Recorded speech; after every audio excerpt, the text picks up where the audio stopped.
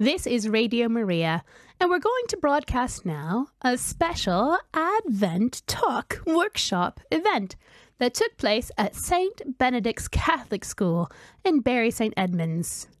St. Benedict's is a mixed-gender Catholic comprehensive secondary school of about 940 pupils, aged from 11 to 18 years.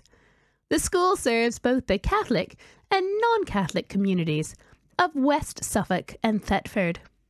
They are a high-achieving, caring, learning community with a distinctive Catholic ethos.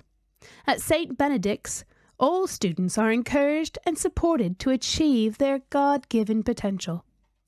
Through living their lives to the full and aspiring to be the best they can be, the team expects that all students develop the wisdom, compassion, and resilience they need to go on to make the world a better place. Joining us today, we have Matt Spiller, who is the school chaplain for St. Benedict's Catholic School, and some of his students from across the year groups. Because of a technical difficulty, the beginning of our program was lost. But we are joining them now as Matt Spiller speaks to his students about their different cultural ways of celebrating Christmas. He has several students from several different cultural backgrounds. And after that, he's going to continue on with some more exciting news from other students regarding other topics. So enjoy this program from St. Benedict's Catholic School in Bury St. Edmunds.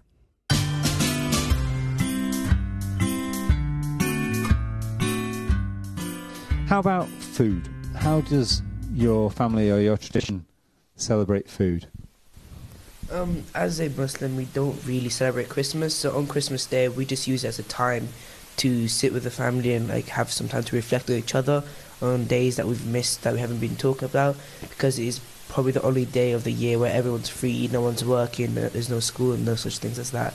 So as I guess many families would do, just take as a family time all together. That's great. Okay, cool. Myra? Christmas supper, we don't have any meat, and main dish is big bowl of porridge made of poppy seeds, honey, and different types of nuts, which is supper starts with. The eldest member of the family takes a spoon, prays to Jesus, and we keep it up until the youngest one take a spoon, and we start our main course. That sounds like a lovely tradition. But so no meat, and it was honey and nut kind of roast type thing. Yeah. And then each person eats one spoonful, starting with the mother or with the oldest. Sorry, now, and then it'll walk around. Okay, that's really cool. I like that. Samantha, how about in Latvia? Personally, we have a lot of dishes. We don't really have 12 or any. We have a lot. And we don't have to eat from every single dish once. We can pick what we want. But the main food is lobsters. In Poland, ours is a bit like a Ukrainian meal. We have 12 dishes, mostly consisted of non-meat, but we can eat fish. We also share a thin wafer around our whole family to show a sign of blessing. Okay, cool. And what kind of food do you guys have instead of meat then? You said you fish, and any other bits? Potatoes, mushrooms, sour cabbage. Do you like it? Bits and pieces, yes. Okay, great. Okay. What are some of the things that you enjoy the most about Christmas? I enjoy that when the people set up their Christmas decorations, as they use the Star of David. Irrespective of their religion, they'll use the Star of David and they'll hang up a crib. And they'll set up Christmas trees outside as it's really hot, but it's really nice to see it glittering in the dark. So even the Hindus in Kerala will hang up a Star of David? Yes. Oh, okay. That's really interesting. Okay. Max? In Ukraine, I enjoy in Christmas the most. The next 3 days after Christmas, we sing Christmas carols around the whole neighborhood. Maybe if you're brave and strong, you can go around the whole city to sing a Christmas carol to everyone you want. You just knock the doors, they open you sing a Christmas carol. And okay, cool. And do they give you things for that? Or do they just say thank you? Most of people give you money. Some of them candies, different trees, but like the main point of it just to bring Christmas to everyone. That's lovely. Great. Okay. Yeah, Helena? In my family, I really enjoy Christmas because there's no work, there's no school, so we spend a lot of family time together, singing Christmas carols, having prayers and sharing meals together, which is really nice. Sounds absolutely lovely. I know, Alexis, you had a story about, you go to Kerala every year, right? So, and they have a person in the village, is that who? They get picked to be Santa in the neighbourhood, and all the children will get excited, and while they're waiting for the day, they will just like jump around and ask, is it the day, is it the day? And then because it will be before Christmas, as you can't really do that on Christmas because it isn't much of a surprise. And then without warning, on the 22nd, 23rd, 24th, the Santa will come, and the children who were so excited for it to come would be dancing around with the carol singers. But then once the Santa comes, because the little kids get a bit scared, they just run out and then they go in. Hilarious. Okay, great. One last little request from me, I think. Could you wish our listeners from around the world a happy Christmas in whatever language you want to wish them a happy Christmas? 3, 2, 1. Norway God. Thanks so much. Okay, great. So that's wonderful. We've now moving on with our radio show. Next part of our thing will be a discussion with our sixth formers. They're going to discuss for us how Christmas has become commercialised and whether the commercialisation of Christmas is a problem. Just allowing them to come into the studio now.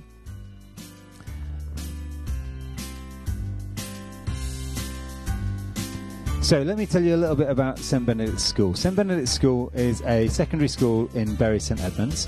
We are about 1,000 people in total.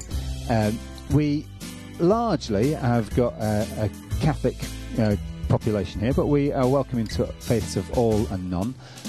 And we, as a school community, I think we pride ourselves on being really welcoming, really easy to get along with. We have a really friendly family atmosphere. Quite recently the school was quite smaller than 1,000 students, and when we were smaller it felt very kind of friendly, like we could be you could get to know everybody, and we think we've held on to some of that community atmosphere here. So these sixth formers, they've volunteered themselves to be able to talk about Christmas from a standpoint of, is it too commercialised?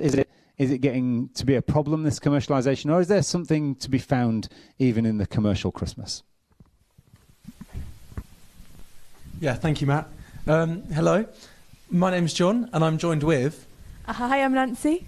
Christoph. And Oaken. And as Matt said, today we're going to be discussing, is Christmas too commercialised? So Chris, would you like to start us off? Let's get into the meat of it. Let's talk about turkeys. So recently there's been a turkey flu, bird flu going around, and that's really affected the prices of turkeys and just the availability of turkeys.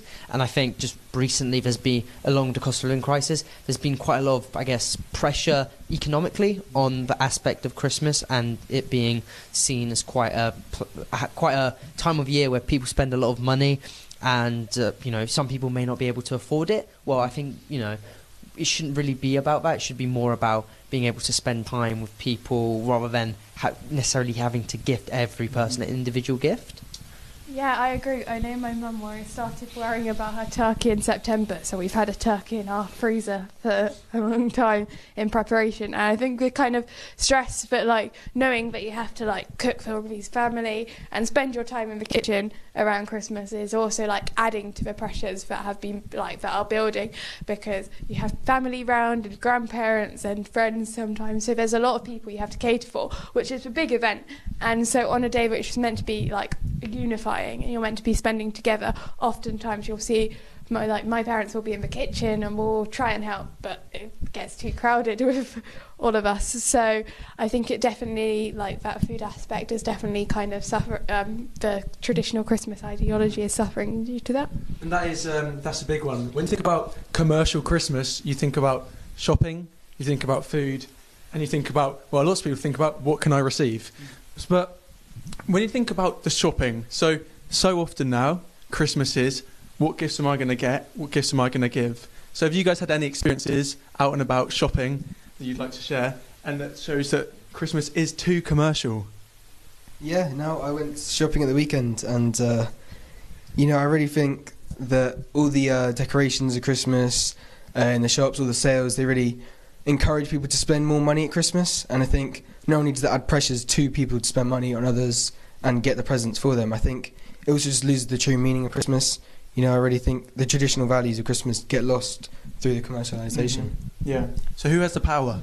Is it the consumer or the seller at Christmas? Well, I think it's really down to necessarily to us to make the choice about if we want to buy what we will get advertised, but it's also quite hard to ignore the factors of just people being like, oh, you should buy this or you should get that. Oh, that won't hurt to get for next year or later on or for someone. And then, I think it turns into this paradox of constant people just buying and buying and buying until necessarily everything just ends up in landfills. I think it's especially as children, we're sold the idea that Christmas is all about getting gifts or gifting to people, and it's not a lot about, I guess, the impacts.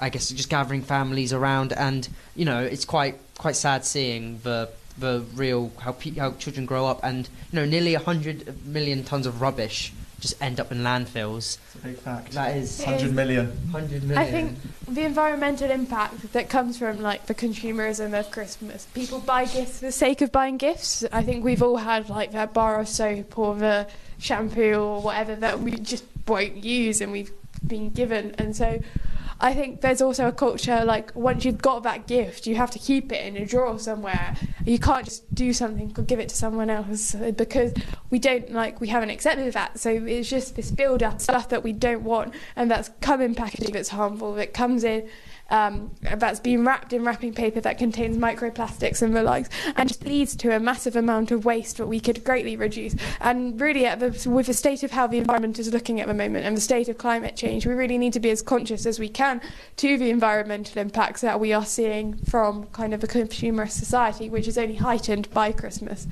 I'm going to put a controversial point out here. I think stockings are the worst points about Christmas in terms of consumerism.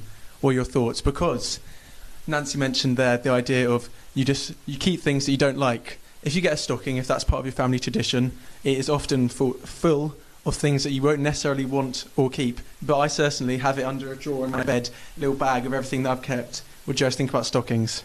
Well, I think that I don't think necessarily stockings are a bad thing. You may be keeping those items, but in the sense of just having that extra bit of gift necessarily shouldn't be the idea of it. I think the idea of it is I think people should start buying what people need rather than what people want, in a sense, and that the fact that people buy Christmas presents and then after thought of a stocking, I think if people buy, I guess, ergonomically as this can go in the stocking and this can be the main present, then I think it would work much better. Mm-hmm.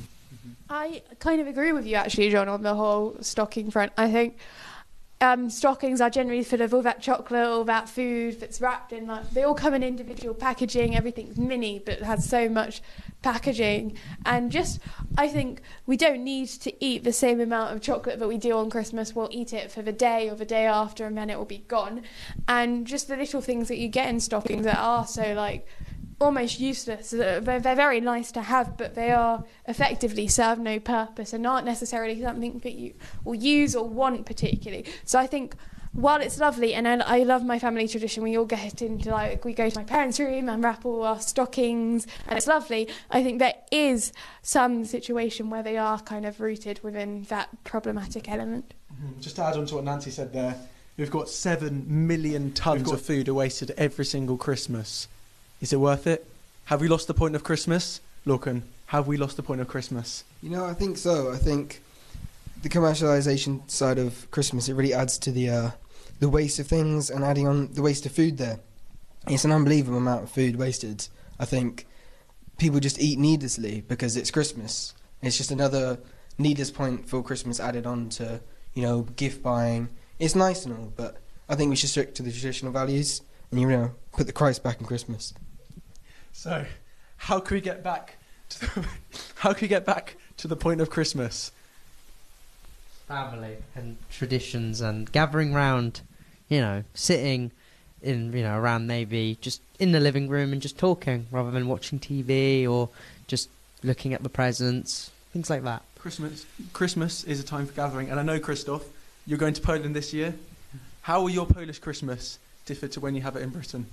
I think just different foods, especially in Poland. There's a lot of meat, a lot of fish, not meat, and there's the idea that it's just stressed a lot about Jesus' birth and Jesus' coming to this earth rather than opening the presents, seeing what you've got. It's more about going to church on evening, coming back, then opening a present, because that's after Jesus' birth. There's a big stress on religion as well.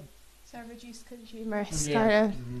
I also think in regards to Christmas and how we can reduce the kind of idea of consumption, I think in regards to presents, I think we could spend more time picking out meaningful presents, things that we know the person will want, use and love, something maybe handmade or something small but that's been chosen with care. And I think that instead of lots of things that are almost pointless or lots of things that people won't use or don't want as much is kind of a way to go. Be more thoughtful about what we do, but do it on a smaller scale. So there we have it. That's our verdict. Christmas is over-commercialised, and I'm going to be getting rid of all my chocolates. But we hope you have a lovely Christmas. Yeah. Oh, lovely. Thank you so much, guys. Plenty of food for thought for us there. Nice food that's been travelling in very, very good ways for the environment, I'm sure. Food for thought from all you four. Thank you so much. We're going to move on to our next item, which is another poem. This poem written and performed by a Year 10 student, Amy John. She is she's a little bit nervous, it's fair to say, but I find this poem to have been the most powerful part of my Christmas so far. One serene night, millennia ago, one blazing star, a beacon of light, one gentle woman, head held low, and one earthly child with a soul of white. It is a reticent, tranquil dusk, when the defiled world shatters. The devil is a wilted, withered husk on this night when a baby's cries scatter. The sky implodes with force of the divine as a map is etched in the stars. A celestial light, searing in its design, leads regal foreigners bearing precious jars. A woman of love, an unblemished soul, her countenance holds the legacy of lords.